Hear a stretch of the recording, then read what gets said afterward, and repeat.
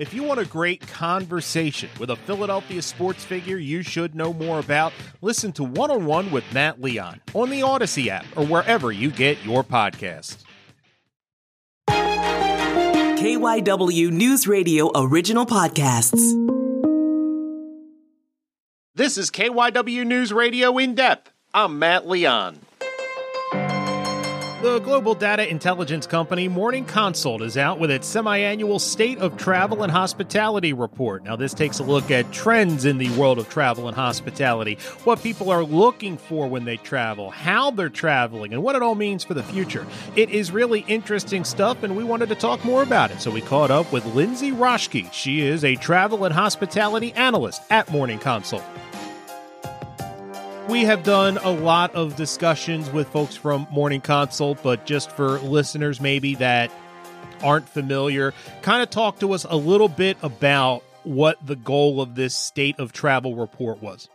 So at Morning Consult, we are a decision intelligence company. So we use high frequency survey research to uncover what's going on with consumers and help businesses to make decisions to kind of answer what consumers are looking for and what they expect. So for the State of Travel and Hospitality, what we were really hoping to do was uncover what's happening in the travel industry right now, what consumers are doing, how travelers are changing their behavior, what they expect of the companies that they travel with, really to kind of get a sense of how the landscape is shifting over time, both because of COVID concerns and also cost concerns, and what we might be able to predict in the near future in the space. Can you just give us a little insight into the methodology that's utilized? Yeah, there are a few different surveys that we leverage for this specific report. The first and most important is a monthly survey of 2,200 US adults. So we ask a series of travel questions on a monthly basis so we can kind of track what's happening over time. And that sample is representative of the US population. So it gives us a sense of, what's happening with Americans as a whole. We also field a quarterly international travel survey. So we ask several questions of folks in different markets across the globe. And then we also have a weekly return to normal survey. So it's one that we've been running since March of 2020. And the purpose of that is to really look at how concerns and behaviors are shifting specifically related to COVID. And because that is weekly, we can really look at the changes in real time. So it's a combination of those three different surveys that go into all of the insights in the report. And digging into the report, it's interesting. There's a lot of takeaways on kind of different fronts. And the first one, it seems like it shows that if people have concerns about travel, we have gone from concerns from a health and safety, COVID protocols, to inflation. It costs more, quote unquote, normal concerns when it comes to people deciding whether or not to travel. Yeah, absolutely. So I think earlier in 2022, there was a lot of optimism about what was going to happen in the travel space throughout the year because COVID concerns were lessening. People are just a little bit less concerned about the impact of, being infected with COVID, not just from a health perspective, but also from a logistical perspective. The CDC recently announced new guidelines that kind of lessened the time that people needed to quarantine. And so those logistical considerations don't necessarily hamper people's travel expectations anymore. And so I think, at the beginning of the year, there was a great hope that the industry was going to really come roaring back. But now, because of inflation concerns and concerns about a potential coming recession, we're starting to see that folks are really tightening the purse strings a little bit, especially going into the fall season, which is typically a little bit quieter for the travel industry as a whole. So it was a busy early summer. However, there were actually only a couple of days that the travel numbers outpaced pre-pandemic numbers. So we're still not quite to those pre-pandemic levels of travelers. And I anticipate that we're probably going to see, those lower numbers for a while longer because of the cost concerns.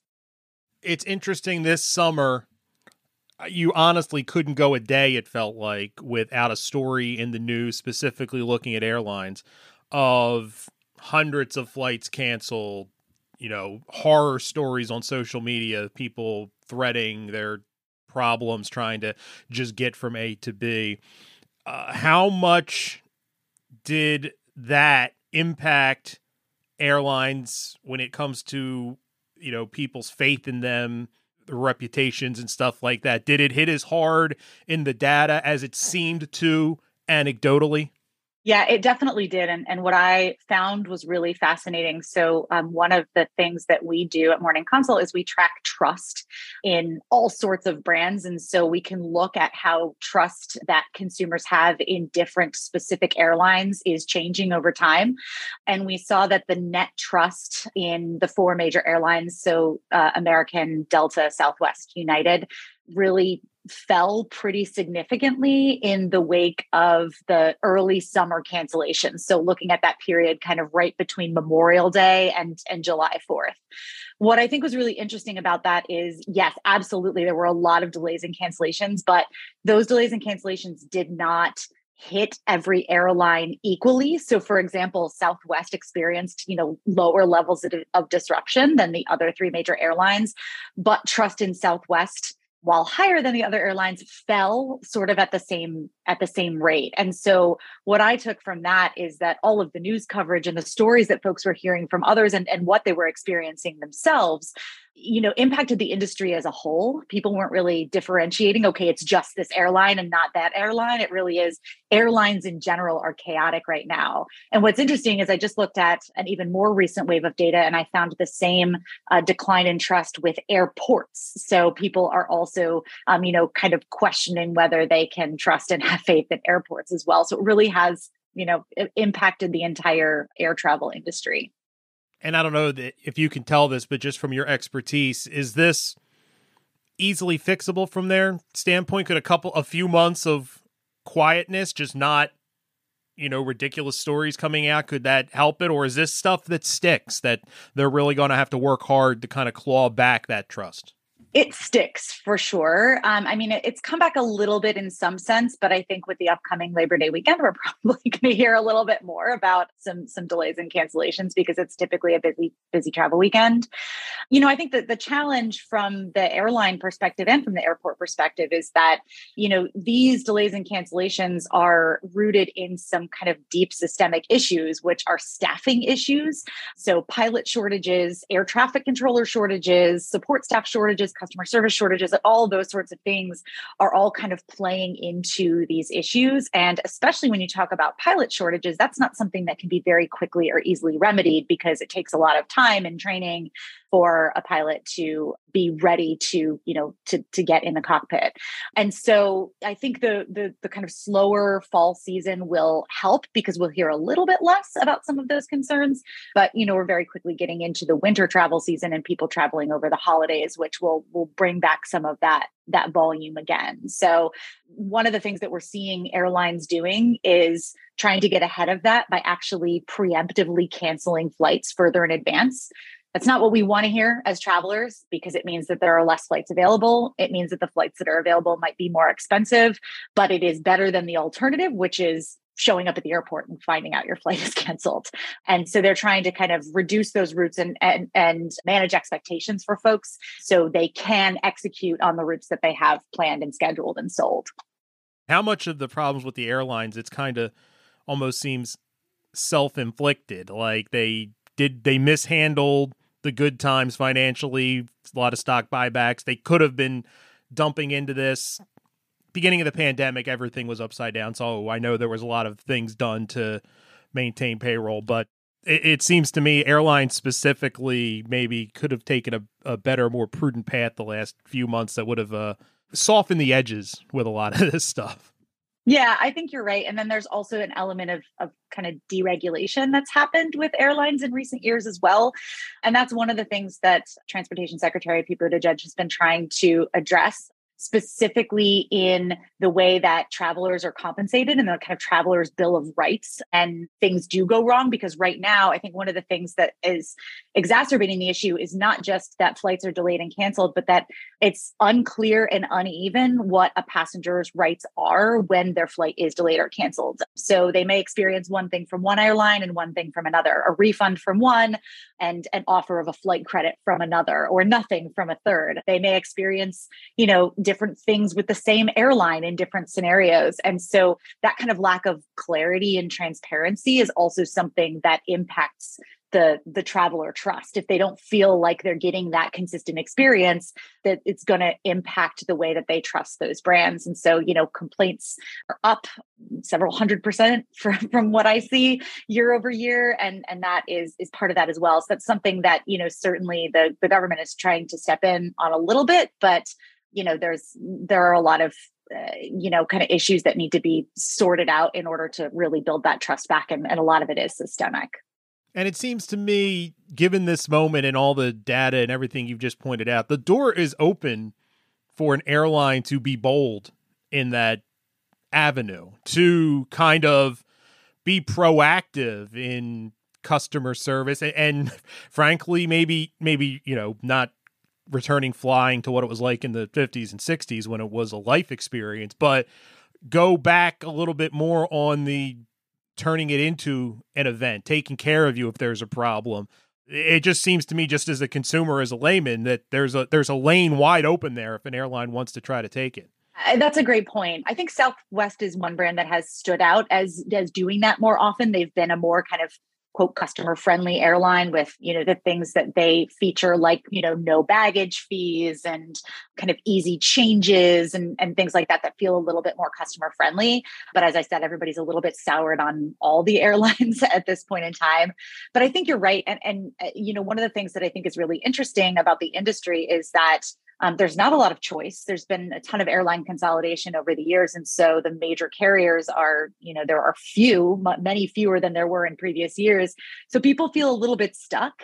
And it's not like if you want to fly from one side of the country to the other, you have an alternative. You're not going to get in your car and drive for a couple of days. And I think, airlines have benefited from that in recent years, but customers have started to get more control in other categories, whether it's, retail or food and beverage or tech. And so they're starting to really crave that control in the airspace as well. That airlines aren't necessarily renowned for providing really great customer experiences. So I think to your point, it does seem like there's a bit of a space there to be owned if an airline is up for it.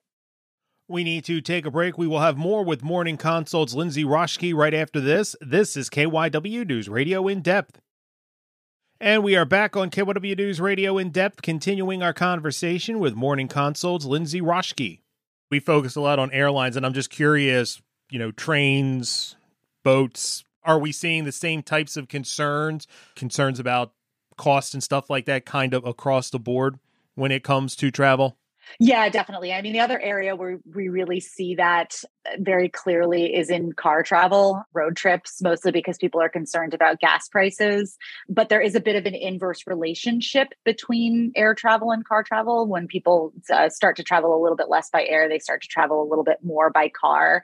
That's not to say the car is a replacement for some of those long haul flights, but some of the kind of shorter trips are more doable in the car. But price concerns are still very real. And so we see it really kind of cutting into travel in all facets. That being said, the number of travelers that take a train or a bus compared to a plane or a car is much, much lower. So from a volume perspective, you're not seeing as much of that kind of decline in those spaces. Another fascinating takeaway of the research was the idea that business travel probably is never going to be the same. How much of that is COVID health concerns? How much of it is cost? And how much of it is people realize that instead of a weekend conference in Duluth, we can do a giant Zoom for 1/1000th of the price, and we don't lose that much with connection, stuff like that. How much is people realizing that the way we've always done things isn't necessarily the only way they have to be done, you think?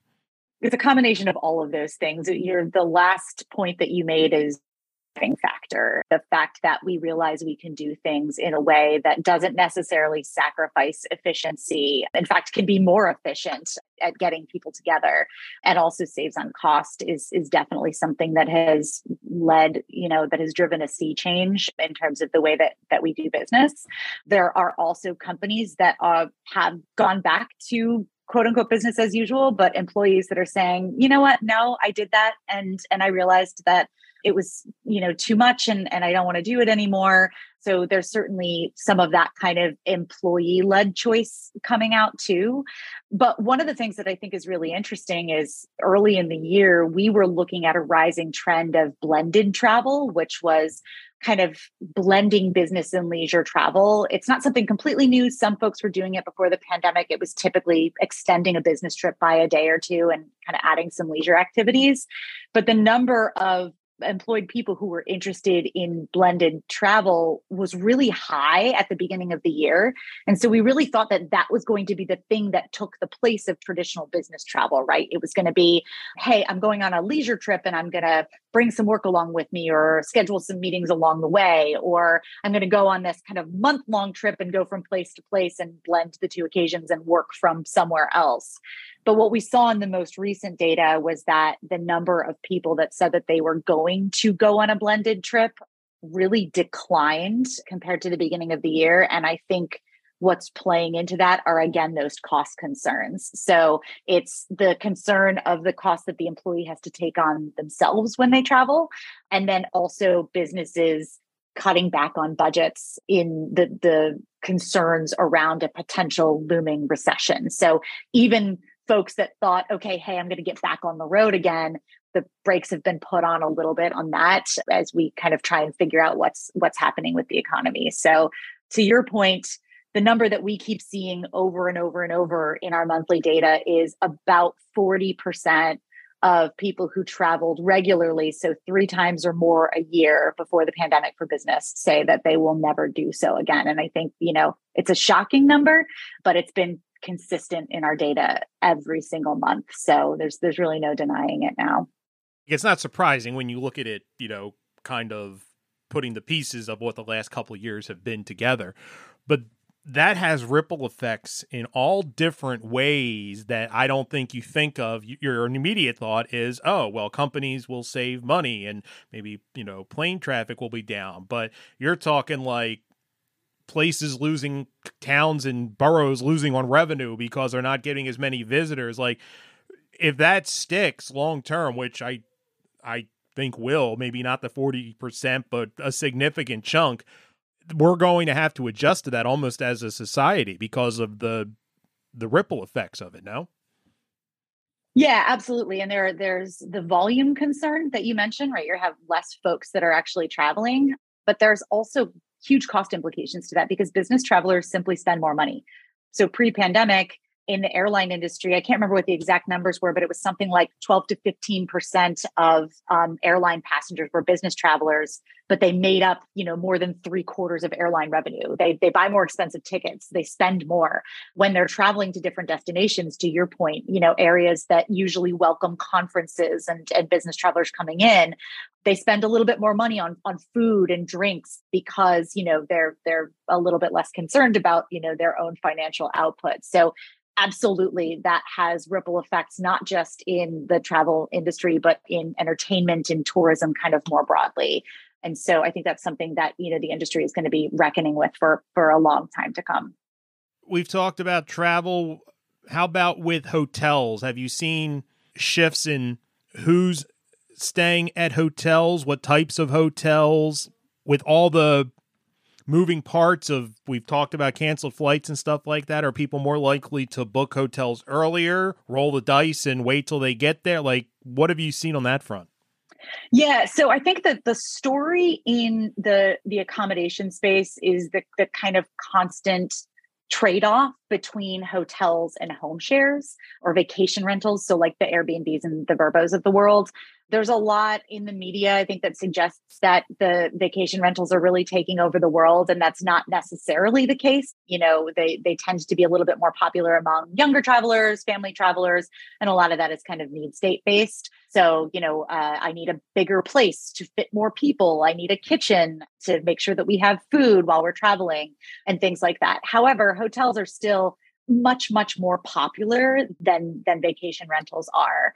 What's really interesting is when you talk about that kind of booking window, we've seen movement that's a little bit different when it comes to transportation like air travel than we have to accommodations. So the booking window for accommodations has actually gotten a little bit shorter in recent months, where people are booking air travel a little bit further in advance. One of the reasons people are booking air travel further in advance is because they're more concerned about locking those prices in, and they're less concerned about their flight being canceled because of COVID. However, accommodation booking windows, it seems like people are kind of waiting a little bit longer because they feel like they have some more flexibility to book, later in the game. So those booking windows are getting a little bit shorter. The other thing that I think is important to remember when it comes to hotels and accommodations is that there are ripple effects from canceled and delayed flights there too. So your flight gets canceled, you're not showing up at your hotel on time. So it may not be, the fault or the responsibility of the hotel company or the vacation rental operator, but you're going to have to deal with a traveler that is, not on schedule and that is probably frustrated because of it. So from an operational perspective, there are challenges there, but I think from a kind of brand loyalty and experience perspective, there's a great opportunity for accommodations to kind of swoop in and say, hey, you've had a really difficult trip. Here's where we can kind of welcome you and provide a better experience. And you can kind of relax now because you don't have to worry about all of the flight stuff anymore.